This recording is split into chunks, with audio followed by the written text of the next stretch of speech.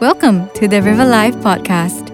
As you listen, we pray that you will encounter Jesus and allow His words to wash you anew. May He reveal more of who He is to your heart. Here's the message for this week. Good morning, everybody.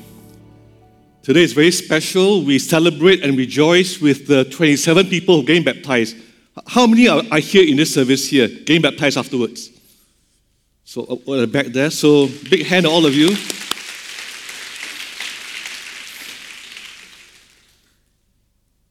It's going to be exciting. You're going to get very wet today. About 1 month ago, I was wondering what to speak on today. And about 4 weeks ago, and I sensed the Lord impressing upon my heart to speak on a very important topic that I've not spoke about for a very long time in River Life. And today, I want to talk to you about the Spirit-filled marriage. And I realize in our church, even those tuning in, there are many singles in our church. And there are many singles who are not married. There are many people who are divorced as well. And there are many who are married. But I want to say to you, in case you think this is not relevant to any of you here, or your marriage is fantastic, the Bible tells us in Hebrews, chapter 13, verse 4, marriage should be honored by all. So whether you're young or old, whether you're single or married or divorced or single again, marriage should be honored by all. And the marriage bed kept pure. For God will judge the adulterer and all the sexually immoral. So that's more like, not even in my slides. And I wanted to talk to you today about building marriages that transforms families and transforms communities. And we are here in Pasir Ris for a reason. And we would like the family-friendly culture of the church to spill over to our community as well. But that starts with the church being healthy in the first place. And that's where we want to start today. Those who are married can learn how to nurture healthy marriages. And those who are single can learn how to be a godly, potential good spouse. And some of you think, maybe you think you're quite good already. You're ready for marriage, There's always something you can learn that's new for you. And you can also learn how to discern and look for a godly spouse. This year, in fact, next month, Diana and I will celebrate our 30th wedding anniversary. And after 3 decades of being husband and wife, we have realized that marriage has different seasons. There are very good seasons. There are difficult seasons. There are just everything in between. I remember the first 4 years was very difficult for us in our marriage, emotionally. It was very challenging. And the next 4 years was very physically draining as the twins came along. And for some of you here, if you're in a difficult season, you think, I want to get out because it's supposed to be great all the time. And we don't realize that there are different seasons in a marriage. And we also realize after 30 years next month of being married together that marriage is deeply spiritual, which is why I chose this topic today. So what goes on in a marriage or in any relationship is there is a spiritual dimension. People don't realize this, and they think it's about emotions and feelings only. So marriage is deeply spiritual. And so before I move on, I want to define marriage for you. Marriage is a lifelong covenant between a man and a woman. It's lifelong.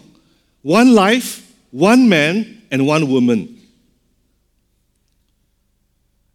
And throughout social science literature, we find a very strong correlation between the breakdown of the family and increase in child poverty. A breakdown in the family and increased juvenile delinquency. Breakdown in family, increase in child abuse, poor academic performance, addictions, and health problems. We're not saying that everybody who grew up in a home like this is going to be like this, but we're saying that there's a trend. It's a fact. And that's the reason why we have heard, as the marriage goes, so goes the family. As the family goes, so goes the nation. And that's why our government puts so much resources into family. So marriage is central to life and society. And God gives us very clear guidance on marriage. Ephesians chapter 5, verses 21 to 33 is the longest, the most detailed Bible passage on the assignment of the husband and the assignment of the wife in this marriage relationship that's spiritual.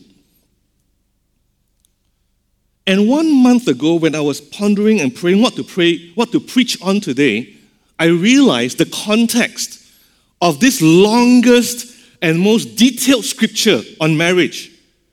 The context is actually the first three verses the 3 verses before this, which is Ephesians chapter 5. So the context of marriage is actually the previous 3 verses. Ephesians 5, 18 to 20, which I want to show to you today. In fact, I want to read it to you today. It says that, do not be drunk on wine. In other words, don't be controlled by substances, which leads to debauchery while living. But instead, be filled with the Holy Spirit.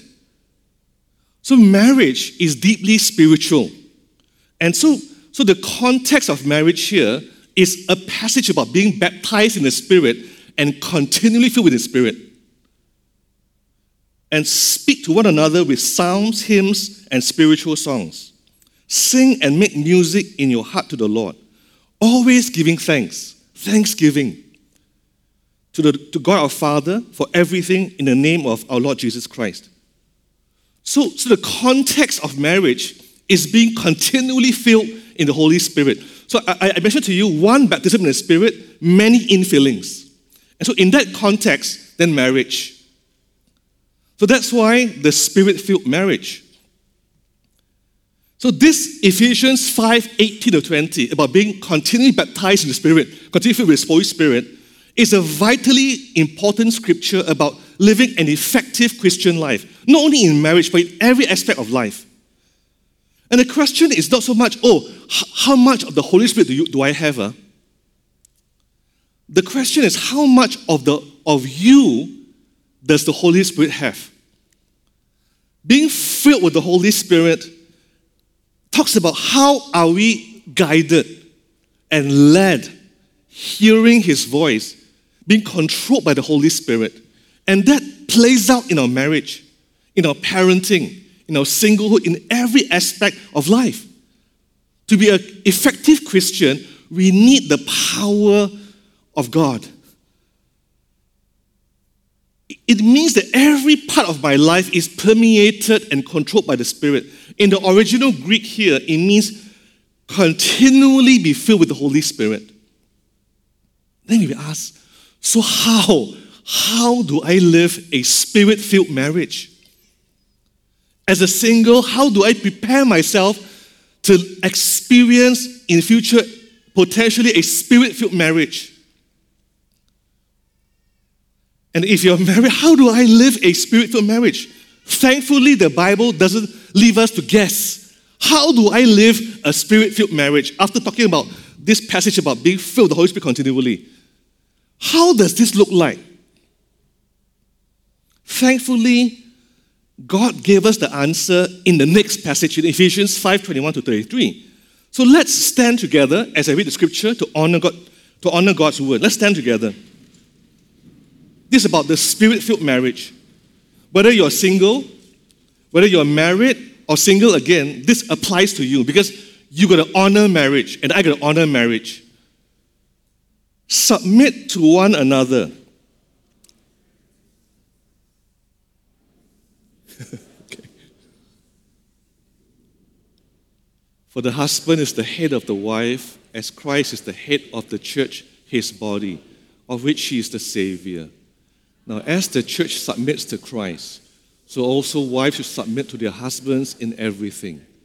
Husbands, love your wives, as Christ loved the church and gave himself up for her, to make her holy, cleansing her by the washing with water through the word, and to present her to himself as a radiant church, without stain or wrinkle or any other blemish, but holy and blameless. In this same way, husbands ought to love their wives as their own bodies. He who loves his wife loves himself. After all, no one ever hated their own body, but they feed and care for their body, as Christ does the church, for we are members of his body. For this reason, a man will leave his father and mother and be united to his wife, and the two become one flesh. This is a profound mystery, but I'm talking about Christ and the church. However, each one of you must also love his wife as he loves himself, and the wife must respect her husband. Let's pray together. Heavenly Father, we thank you for every scripture is inspired by you and is profitable for teaching, rebuking, correcting, and training in righteousness, that the man and woman of God can be thoroughly equipped for every good thing. Lord, would you equip us? Would you empower us and anoint us for effective Christian life? Would you anoint us to live spirit-filled lives as singles, as marrieds, as parents, as grandparents, as aunties, as uncles, as nephews and nieces, as siblings, as children. Cause us to live spirit-filled lives, always being thankful, always giving praises to you, and living our lives permeated by your presence, being a people of your presence. Lord, shape our marriages, our household, to be families of your presence and married couples of your presence. We pray this in Jesus' name, and all of us say, amen. Please be seated. The Spirit-filled marriage, Ephesians chapter 5, verses 21 to 33. This text was written to a church in Ephesus in modern-day Turkey. It was written to singles, once again, to marrieds, to single again, to young and to old. It applies to everybody, and everybody got to honor marriage and keep the marriage bed pure. If Hebrews 13:4 tells us that. The first spiritual truth about marriage is that, number one, submit to one another out of reverence for Christ.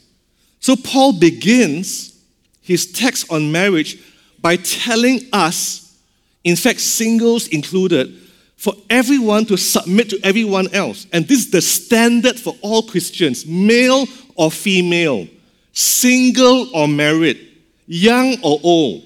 Submit to one another for all time. This is the primary biblical imperative. This is the primary command before Paul even jumps into marriage. So it's not just wives submit to husbands, it's everyone submit to everyone in the house of God. And then Paul talks about this in Colossians chapter 3. And he says in Colossians 3:23, he continues, whatever you do, work it with all your heart as working for the Lord and not for men. And hence you will know you will receive an inheritance from the Lord as a reward. It is the Lord Jesus that you are serving. So Paul talks about this similarly in Colossians 3, that whatever we do in submitting to one another, we're doing it as if we're submitting to Christ. So the husbands to the wife submit to the wife as if to Christ, and the wife to the husband as if to Christ, and single to one another as if to Christ. So similarly on this, Paul talks about in mutual submission to the marriage. So the husband and the wife submit to one another. So our love for one another is demonstrated in how we treat our spouse. And each spouse must put the other person ahead of ourselves. So a wife says to the husband, I know you want to play tennis today, so I will visit my sister next weekend. And the husband says, it's okay, honey. I can play tennis next weekend. This weekend we'll visit your sister. And so we see a husband and a wife submitting and putting the other person ahead of themselves. And this is very difficult to remember, whether you're married or single, when we're in the thick of a quarrel. We only think of the way you treat me, which is not very nice. How are we supposed to submit to one another when you treat me so poorly? Is the question. But the answer is God does not command us to submit to one another based on how nice they are. This is never mentioned in the text. And the point is loving the other person, honoring the other person is a statement about our reverence and love for Jesus, and that we love this other person because this person is made in the image of God. So when we honor this person, we're making a statement to the whole world that we're honoring Jesus and loving Jesus, and this person is created in the image of Jesus. When our hearts are filled with the presence of God, we contribute to the joy of the home. Our children feel secure. They feel loved. The marriage is healthy. If we live to please Jesus, we will build strong marriages. People will come to the house and feel something is different here. There is an X factor with this couple. Something different. They don't know it's the presence of God. That this couple is filled with the Holy Spirit. They don't know that. But something is different. I like coming here.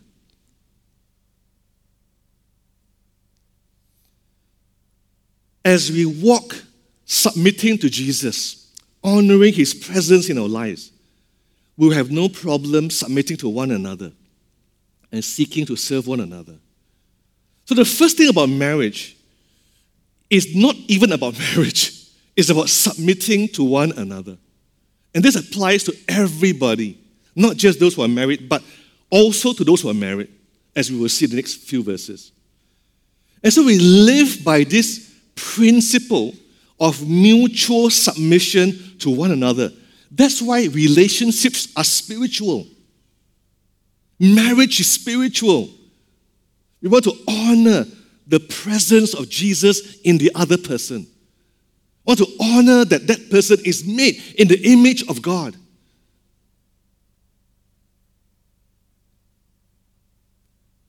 We'll be able to obey this principle as we are being filled with the Holy Spirit.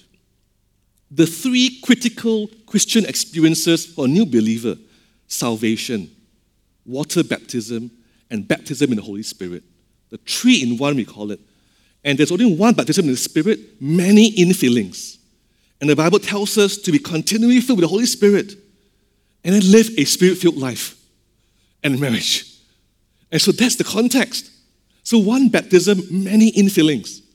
Continually experiencing God, being permeated with His presence. So we see here the principle of mutual submission. And next we see that God gives different assignments in a marriage. And if these assignments are followed through, the husband follows his assignment and the wife follows her assignment, it will meet the unique emotional needs of the opposite sex. And so God has created marriage and family to look after and care for 7 billion people. That people can grow up feeling safe, loved, secure. And as a result, they can love. They can get to know other people as well. And they can grow up to become a secure, productive citizen of the nation.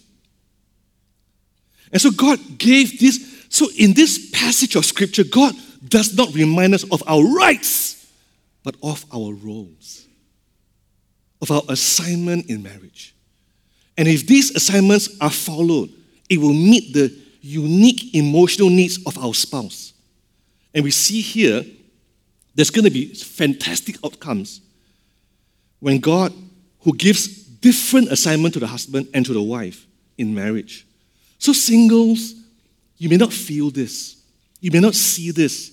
Newlyweds in the world of your own, you may not see this. But everyone who's been married for some time recognize the extreme difficulty in living out these assignments. And I want to share with you today the different assignment God has given to the husband and to the wife. And Scripture does not talk about rights. It talks about our roles. It emphasizes our assignment. And for every assignment, there is a grace. Every assignment, there is empowerment, anointing. And that's why the Spirit-filled marriage. So the first assignment, it goes to the wives. In verses 22, my second point is radical love, which is the assignment in marriage, and radical respect for a godly marriage. So there's radical love, or agape, unconditional love, and radical respect in a marriage. So that's the assignment. And so the assignment for the wife, wives, verses 22, 23, and 24, respect your husband. So early on, I told you about submitting to one another, right? Singles, marriage, everybody in the kingdom. So the wife's submission to the husband is expressed as respect, as honor, as I'm his cheerleader. So that's how the wife's submission is expressed, as respect. So, but it's radical what the scripture says here, because the wives are supposed to submit to their husband as they submit to Christ in verse 22. This is not to respect your husband when you like him. It is not to respect your husband only if you agree with what he says. And wives are commanded to respect the husband as if he's to Christ, and in everything in verse 24. It sounds so crazy. It sounds so medieval. And obedience here is so difficult for the wife because it is to respect our husband no matter how he behaves. This is crazy. It's radical. And this assignment is repeated in Colossians chapter 3, verse 18. Wives, submit to your husbands as it is fitting to the Lord. So it sounds so radical, this thing. And I want to tell you what God is thinking from what we understand Scripture. Men feel loved when they are respected. Men feel loved when they're respected. So God is giving this assignment to wives to meet the unique emotional needs of their spouse. And of course, wives, you can disagree with your husband, but you can disagree respectfully. Because if you disrespect your husband in front of others, no one will respect him. And your role as a wife is to help your husband to be conformed into the image of Jesus. That's why you are his greatest cheerleader. Encourage your husband, honor him, that he can find strength to lead the family. And no one's respect means more to him than you. When your husband gets retrenched, say to him, I believe in you. I will stand with you. We can get through this by the grace of God.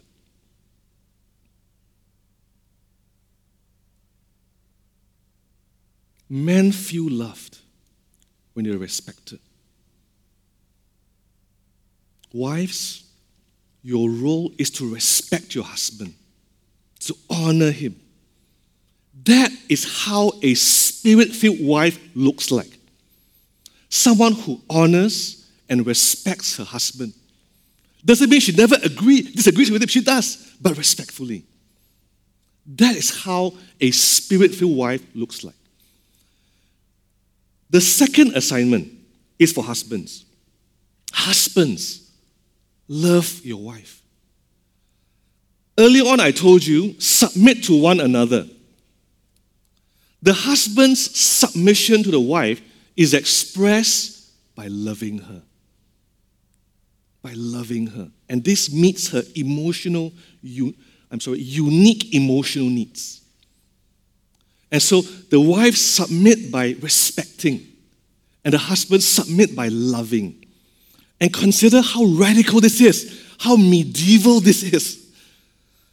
The love here is agape love. It means not just an action or, I vacuum the floor for you, or I do this for you. It's more than just a token action or just an attitude in the heart. God intends for the husband to nourish his wife, to cherish her, to give yourself up for her sacrificially so that she can become the person God has designed her to become. God has created you to help her to become all that God has destined her to become. It's giving her the emotional help. It's touching her emotionally and touching her spiritually. Because marriage, relationships is deeply spiritual. When times are difficult in a marriage, if today you're in a difficult season, you have a choice. Love your wife radically, no matter what she does. Or give up and damage that relationship. I want to encourage you, River Life, to love your wife as Christ loved the church in verse 25. And this is how he loves his bride sacrificially. And you win your wife. Maybe she can be difficult. You win her by your life of sacrificial love. The way Christ loved the church. You win her with your sacrificial love. And it's not just sacrificial, it's also sanctifying. The Bible talks about sanctification here in verses 26. And the root word in Greek is holy. So love your wives sacrificially and also with the love that's holy. So the worldview of the secular culture is that marriage is for happiness. You get married for self-fulfillment, for self-happiness. That's the worldview in secular culture. But the Bible turns it around to say that marriage is not about happiness. It's about holiness. And when your bride is holy, when your bridegroom is godly, when the husband and the wife are both spirit-filled and they're godly, that's when you have an amazing marriage. That's where the happiness comes in. See, the world has it the wrong way around. The world is looking for happiness, and the Bible is guarding for holiness. And when your wife is godly, when your husband is holy, that's when you have a secure marriage, a solid, healthy marriage.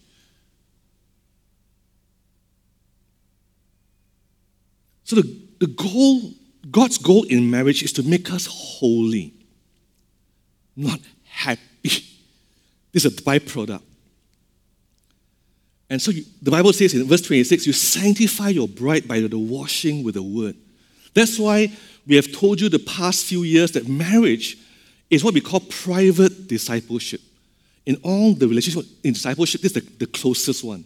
Where the husband and wife are in a private discipleship arrangement, where they're washing each other with the word and being sanctified as the word washes us clean. And the word is there, the spirit is there. It's a spirit-filled marriage. And the final type of love, besides that sacrificial and sanctifying, is this: you love your wife as your own body. So here, like you cut your fingernails and you go for your shower and all that. So you nourish your bride as if she is your body. So you love her with a nourishing love because she is your body. The Bible says in Genesis 2 that two becomes one. So she is your body. So look after her. Cherish her and nourish her. And this assignment is repeated in Colossians chapter 3, verse 19. Husbands, love your wives and do not be harsh with your wife. Don't be harsh, meaning don't call her honey, then treat her like vinegar.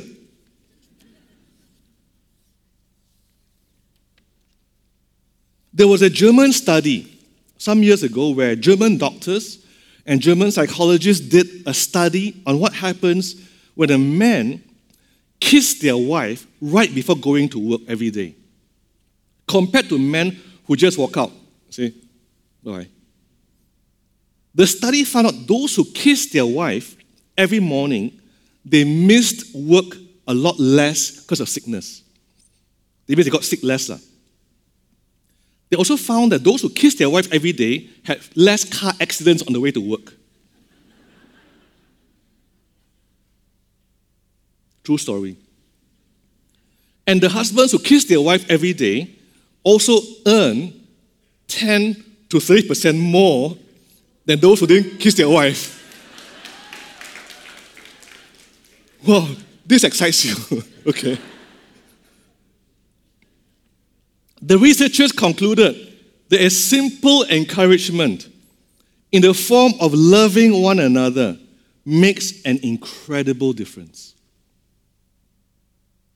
The gentleness of words and action towards each other in love is key.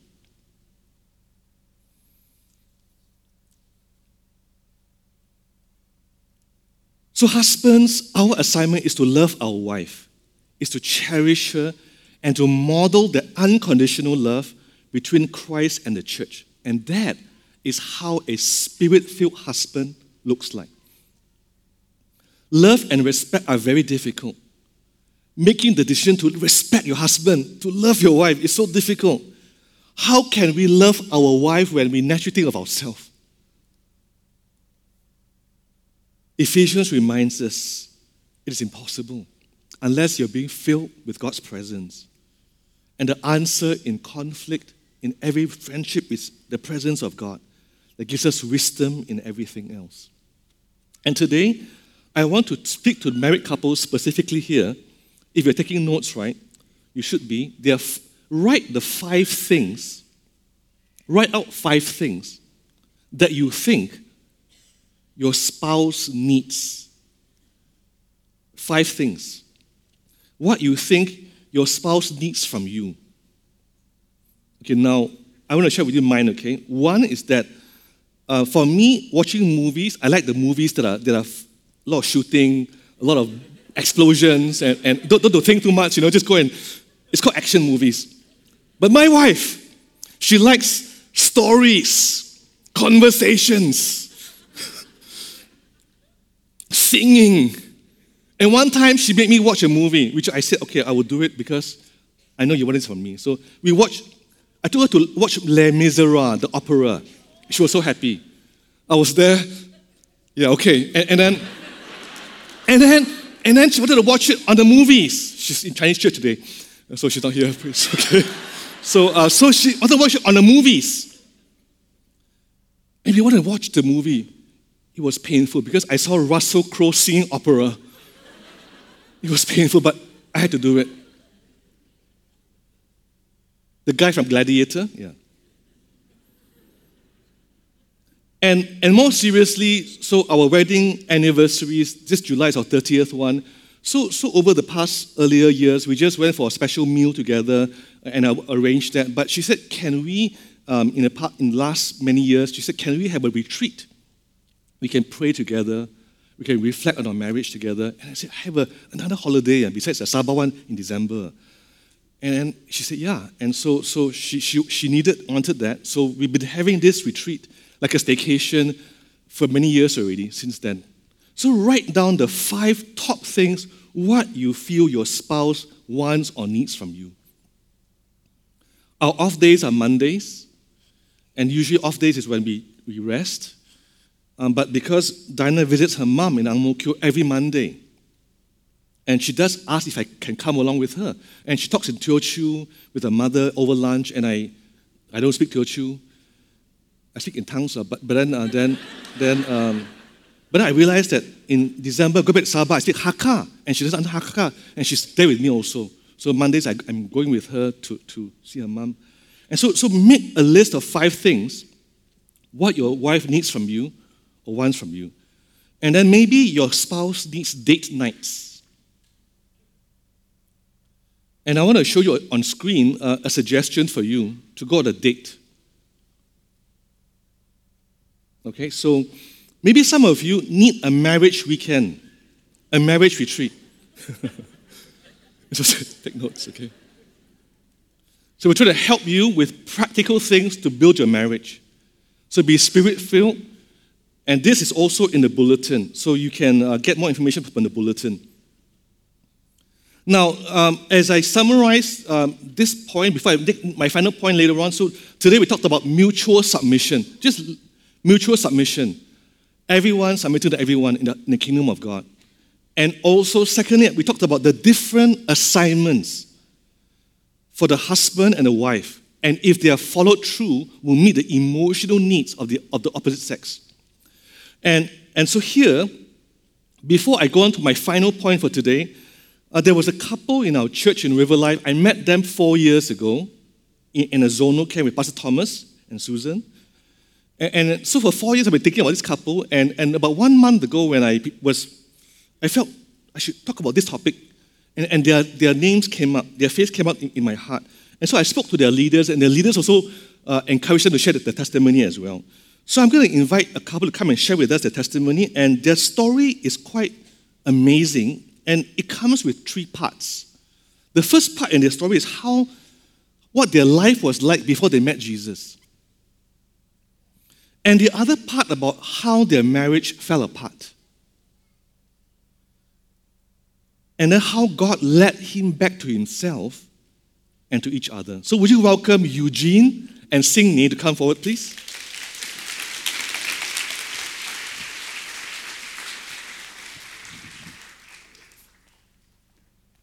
So this is Eugene. In case you're not sure, this is Sing-Ni. Thank you.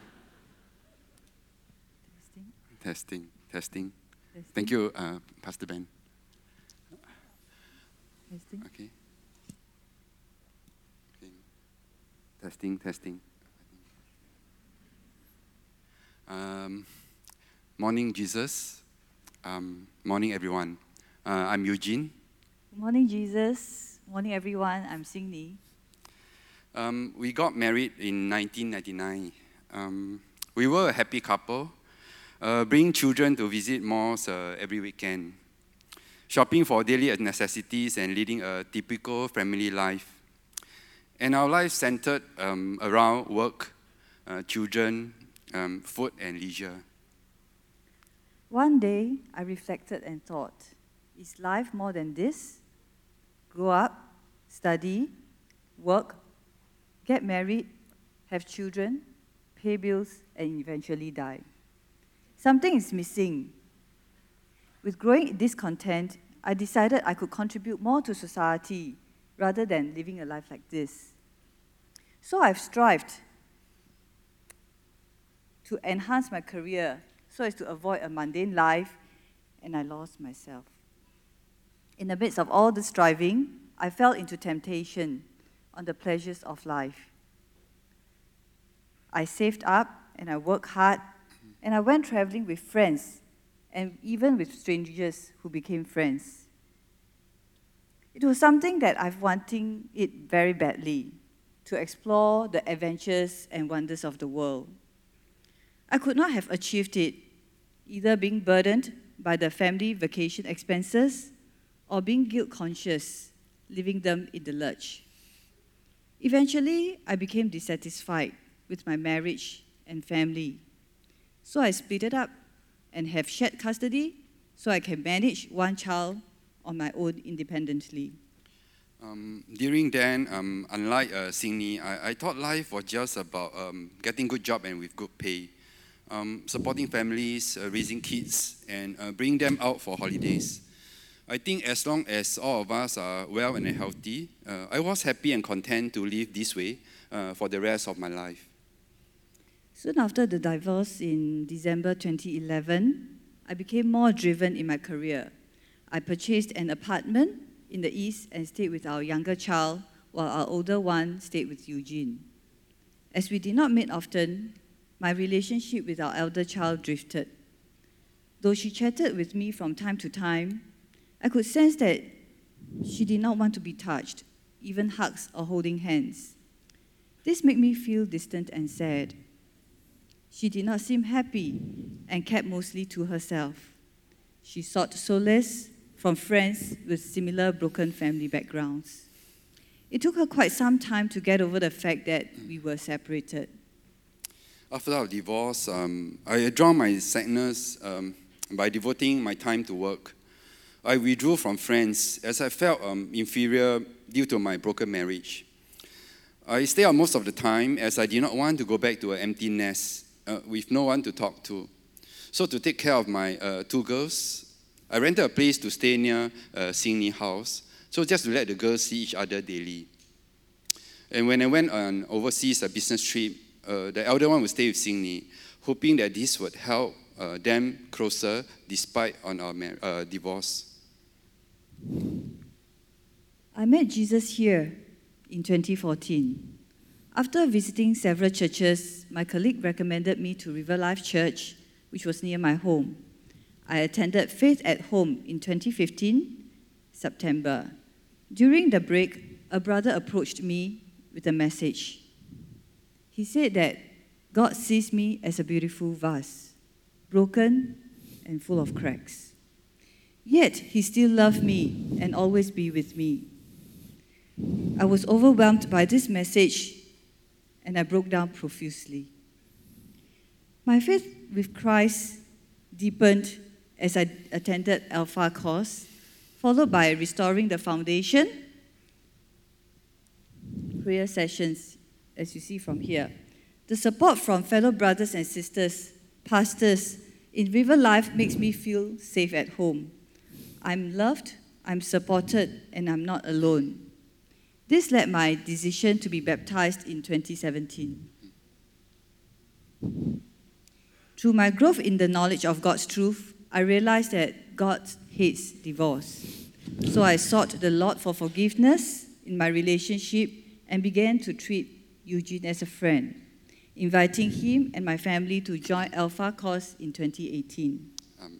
I heard about Jesus when actually Sydney invited me to a real life zonal camp in 2018. And that's the year we met Pastor Ben. And we started to build I started to build my relationship with him. And in the same year, Sydney enrolled us to attend Alpha course. It was then that I met Jesus during the Holy Spirit weekend. And my faith and trust in him deepened gradually. And in 2020, I was baptized in water. And for the past 3 years, I felt my faith growing year on year. And I'm blessed to have very supportive self-group members to guide me during this spiritual group. I recall that I often did not understand Bible verse and how it relates to our daily life. Self-group members were very helpful in explaining scripture to me in everyday language. And today they are here, and I thank you very much. Thank you, Zhen Xinhua, CGAA. Yeah.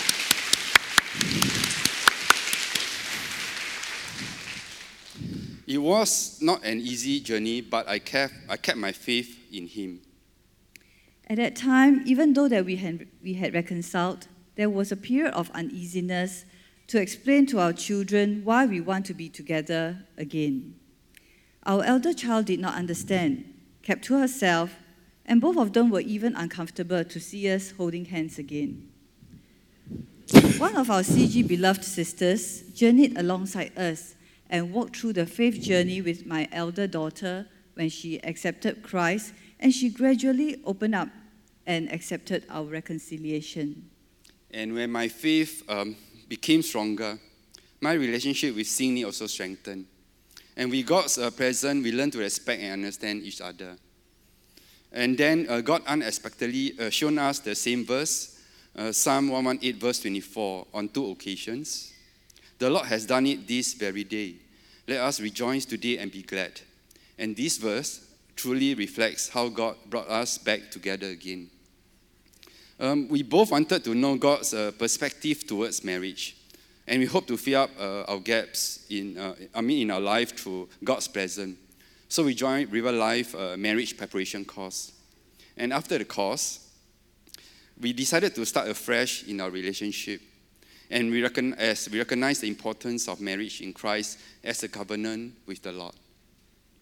Before, my idea of marriage was more self-seeking, which is what mostly people feel. Marriage is just a contract. After the course, there's a deep realization to me that marriage is far more than that. It's God's instituted and God-centered. When I choose to honor God in my marriage, I choose to put my spouse before me. I know that God will make it beautiful in the end. I fully affirm what she says. As a result, we chose to renew our wedding vow again, and this time, thank you. And this time, in the presence of our Lord and witnessed by our cell members in March this year. Praise Lord for His blessing. Though I'm a young Christian, my increasing faith made me realize that only God can help in all circumstances. But we need to seek Him first, as in Jeremiah 29, verse 13.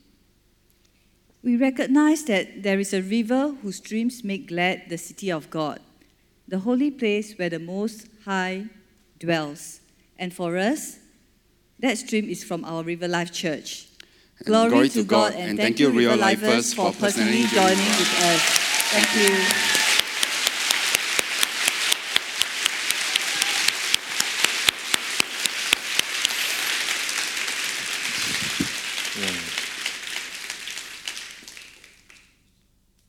Another hand to Jesus.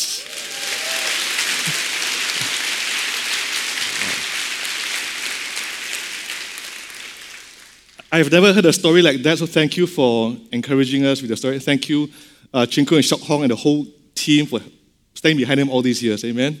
Let's thank God for all the leaders and all the cell group as well.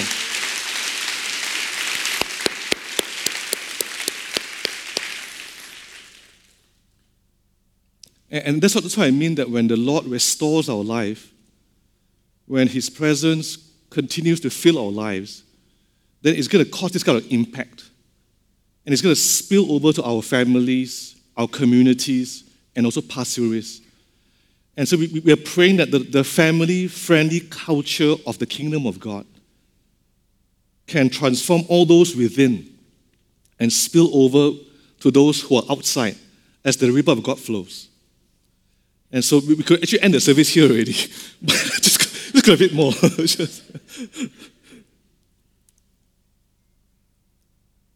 From their story, you could tell that they drifted apart. And could happen to any one of us. And you could tell also from their story that the values that hold them together was not very strong, not very clear. And that's why I wanted to kind of end the sermon with the last point, which is the design of marriage. The design of marriage. Number 3, marriage is God's design. God has a specific purpose in marriage. People think it's just for fun, just for happiness, just for sex, that kind of thing. So God has a specific purpose for marriage. And verses 31 and 32 talks about that, the importance of marriage for society, for the family. So the first part, the 2 parts here, is about the earthly marriage, natural marriage, which is the oneness of the husband and wife. So verse 31 is a direct quote of Genesis chapter 2, verse 24. You shall leave your parents, cleave with your spouse, and then become one. So leave, cleave, become one. So there are 3 elements as a package in marriage. So for your marriage to start on the right foot, some of you are engaged right now, or in MPC right now. For your marriage to start on the right foot, there are 3 elements from Genesis 2:24 and also verse 31 here. The first one is leave your parents. In other words, prioritize your spouse. Don't every time, Mamiya, should I brush my teeth tonight? Mamiya, I give my house tea, you come and stop my fridge, okay? So you leave your parents and you cleave with so you prioritize your spouse. So in other words, we still honor our parents. But now the primary relationship is not with our spouse. Our spouse and our children is our priority. We still honor our parents. We still love our grandparents. We still pray and respect them. But now the primary relationship is husband and wife. And the parents must also let go. So leave. So that's the first element. The second is total commitment. Not just prioritize, total commitment. Cleave. So being joined together happens at the wedding ceremony. So when God puts two becomes one, it's a permanent bond broken only by death. And so God created marriage, one woman, one man, and one life. It doesn't matter if I don't feel like it anymore. Oh, rather she's like that, he's like that. This is for life. And thirdly, they become one flesh. You leave, you cleave, you one flesh. One flesh means sexual, physical intimacy. And so notice the order. You leave, and then you cleave, and then there's sexual intercourse. So there is a package, there is a format. So the last one depends on the first two elements. So God has three elements here, 1 and 2 and 3. So there is an order for a purpose. And all three can be present to have a marriage made in heaven. So the original marriage, which is Adam and Eve in Genesis 2, points to the marriage of Christ and the church. So that's why it's about holiness. People talk about happiness. It's about holiness. So 3b, so the earthly marriage points to an eternal reality, which is the oneness between Christ and the church. So the marriage mustn't break up because Christ and the church is eternal, together, one. Two becomes one. So the earthly marriage is a picture of the eternal reality. That's why don't enter into marriage lightly, carelessly. So the ultimate marriage is that Jesus loves the church, and the church is his bride. And this is a profound mystery, verse 32 says. A mystery means that it wasn't very explicit in the Old Testament, but it was made clear after Jesus came. And the Holy Spirit illuminated this in the New Testament when the apostles wrote the New Testament. So the mystery of marriage now revealed is about the spiritual connection. Marriage is spiritual. Husband and wife. That goes beyond sex. That goes beyond physical. That's why you see marriages that last a very long time. The husband and the wife looks alike, like they're twins. Something spiritual, something sacred there. And there's also a sacred connection between Christ and the church. And the husband and the wife, Christ and the church is also connected. It's a profound mystery. So God gave earthly marriage as a picture of what he wants to do between Jesus and the church. So in other words, through a Christian husband and a Christian wife, they are telling the whole world in their marriage that Jesus loves the bride. He will never forsake her. He will die for her. That's what our marriage is supposed to portray. It points to this eternal reality.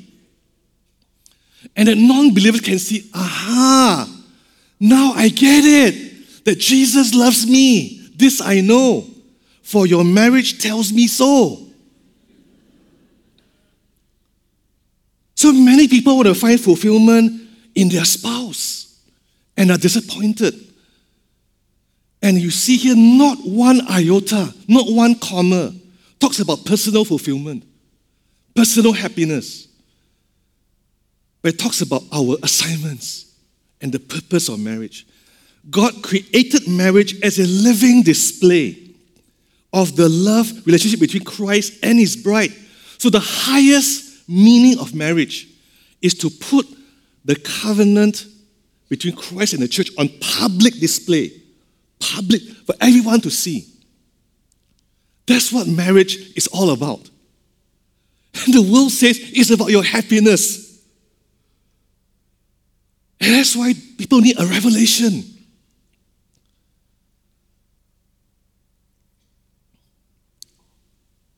But the honest truth is that it's very hard to live a marriage like this.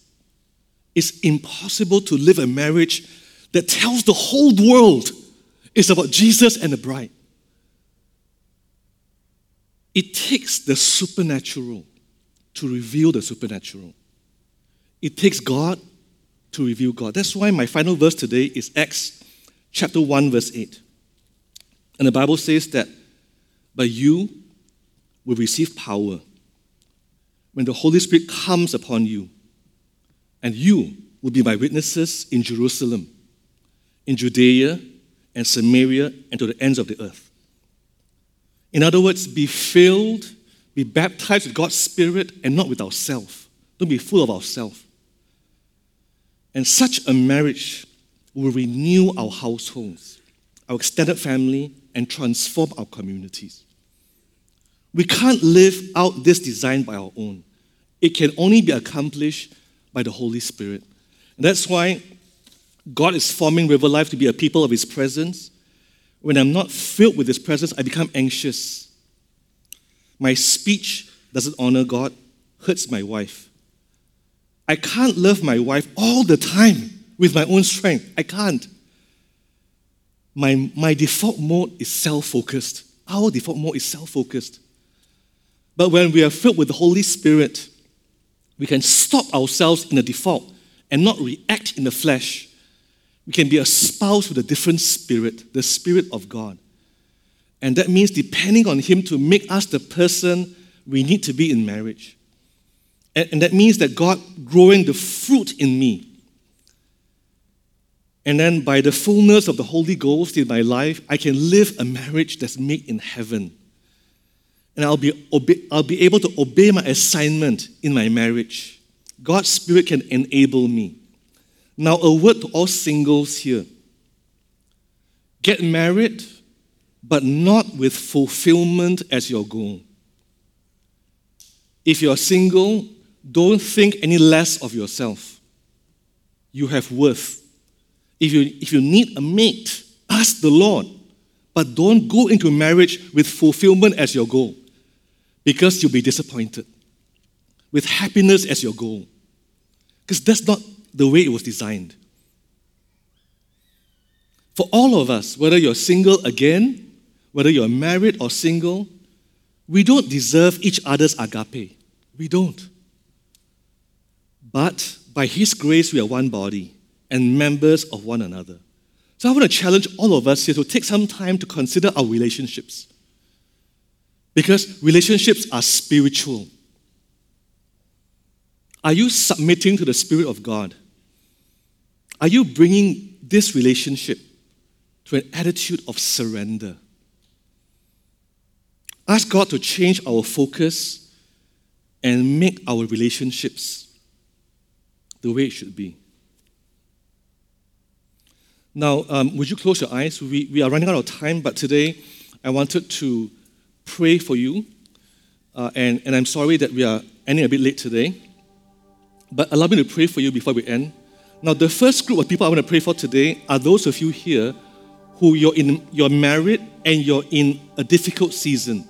You're in a tough season in your marriage. Either financially, parenting, a lot of conflict, or it's just tense in your marriage. You're in a difficult season of your marriage right now. And I want to invite you to pray for your marriage, to contend for your marriage, and to bring your marriage to the Lord. If you're in a difficult season, there are ups and downs in marriage seasons. And maybe you're in a down season right now. So that's the first group I want to pray for.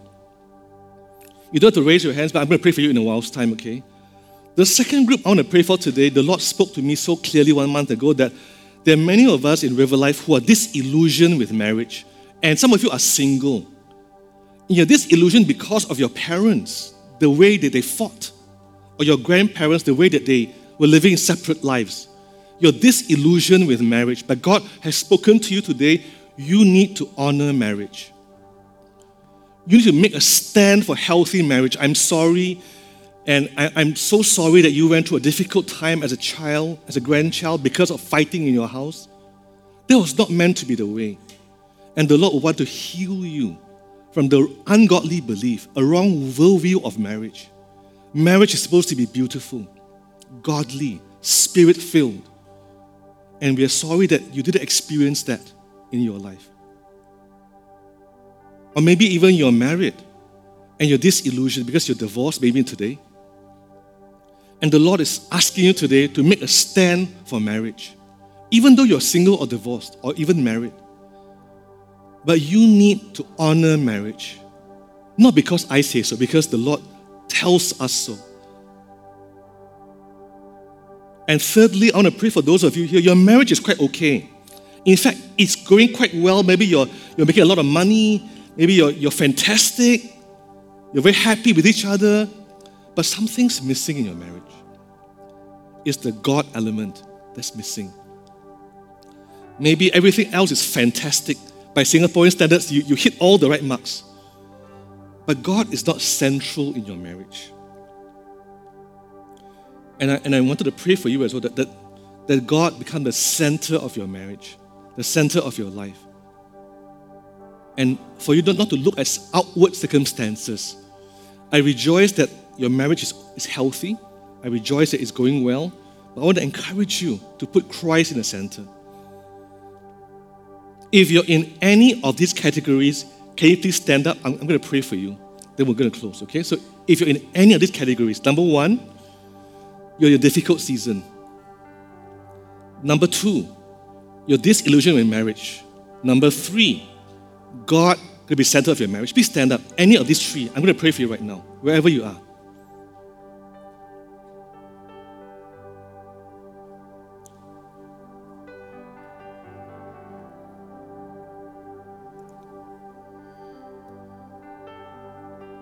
Just one more second, 2 more seconds. Is there anyone else?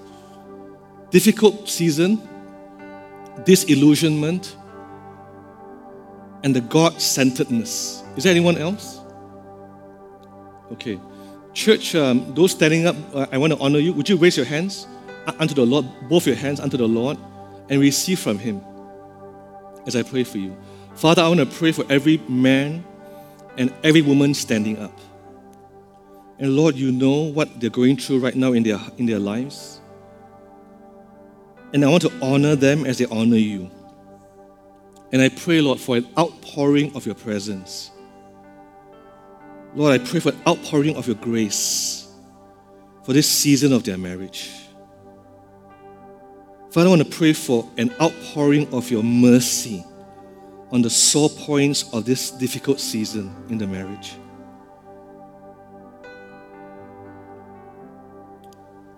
And I pray, Lord, for a strengthening of the weak areas and honesty to discuss about the problem areas and for couples to get help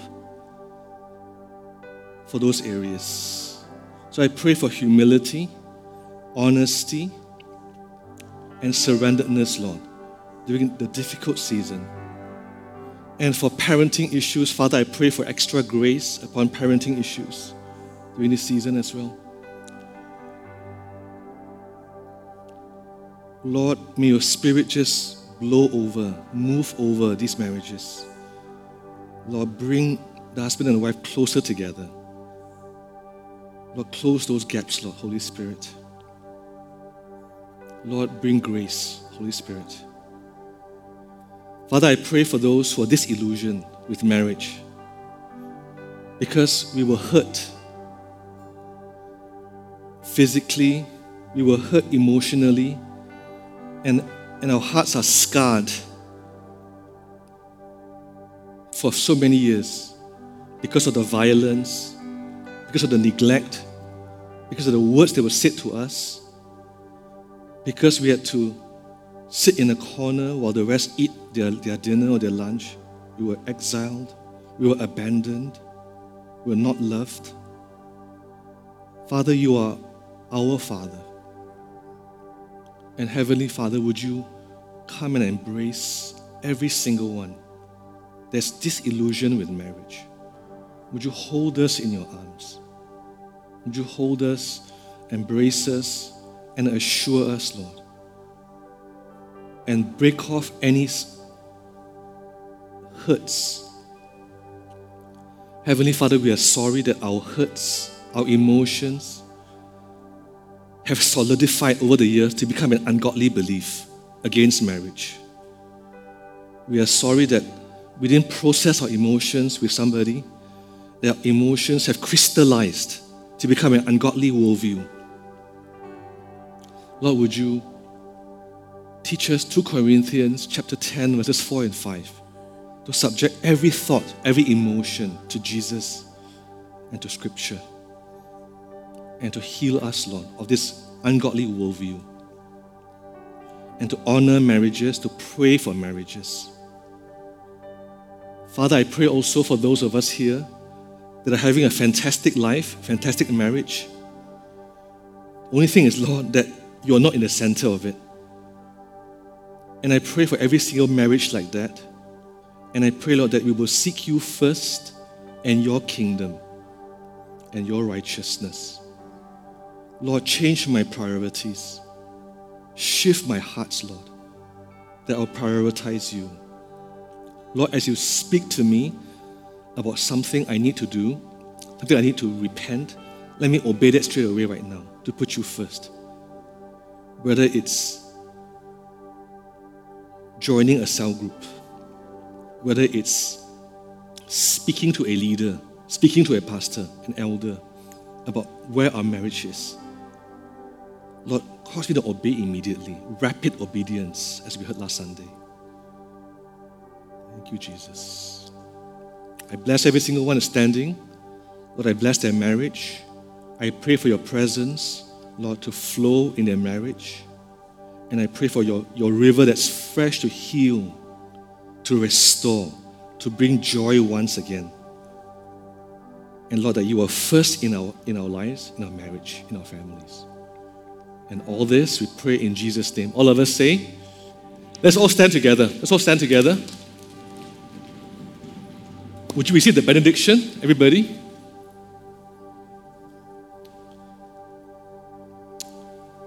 May the love of the Father, may the grace of His Son Jesus, His only Son Jesus,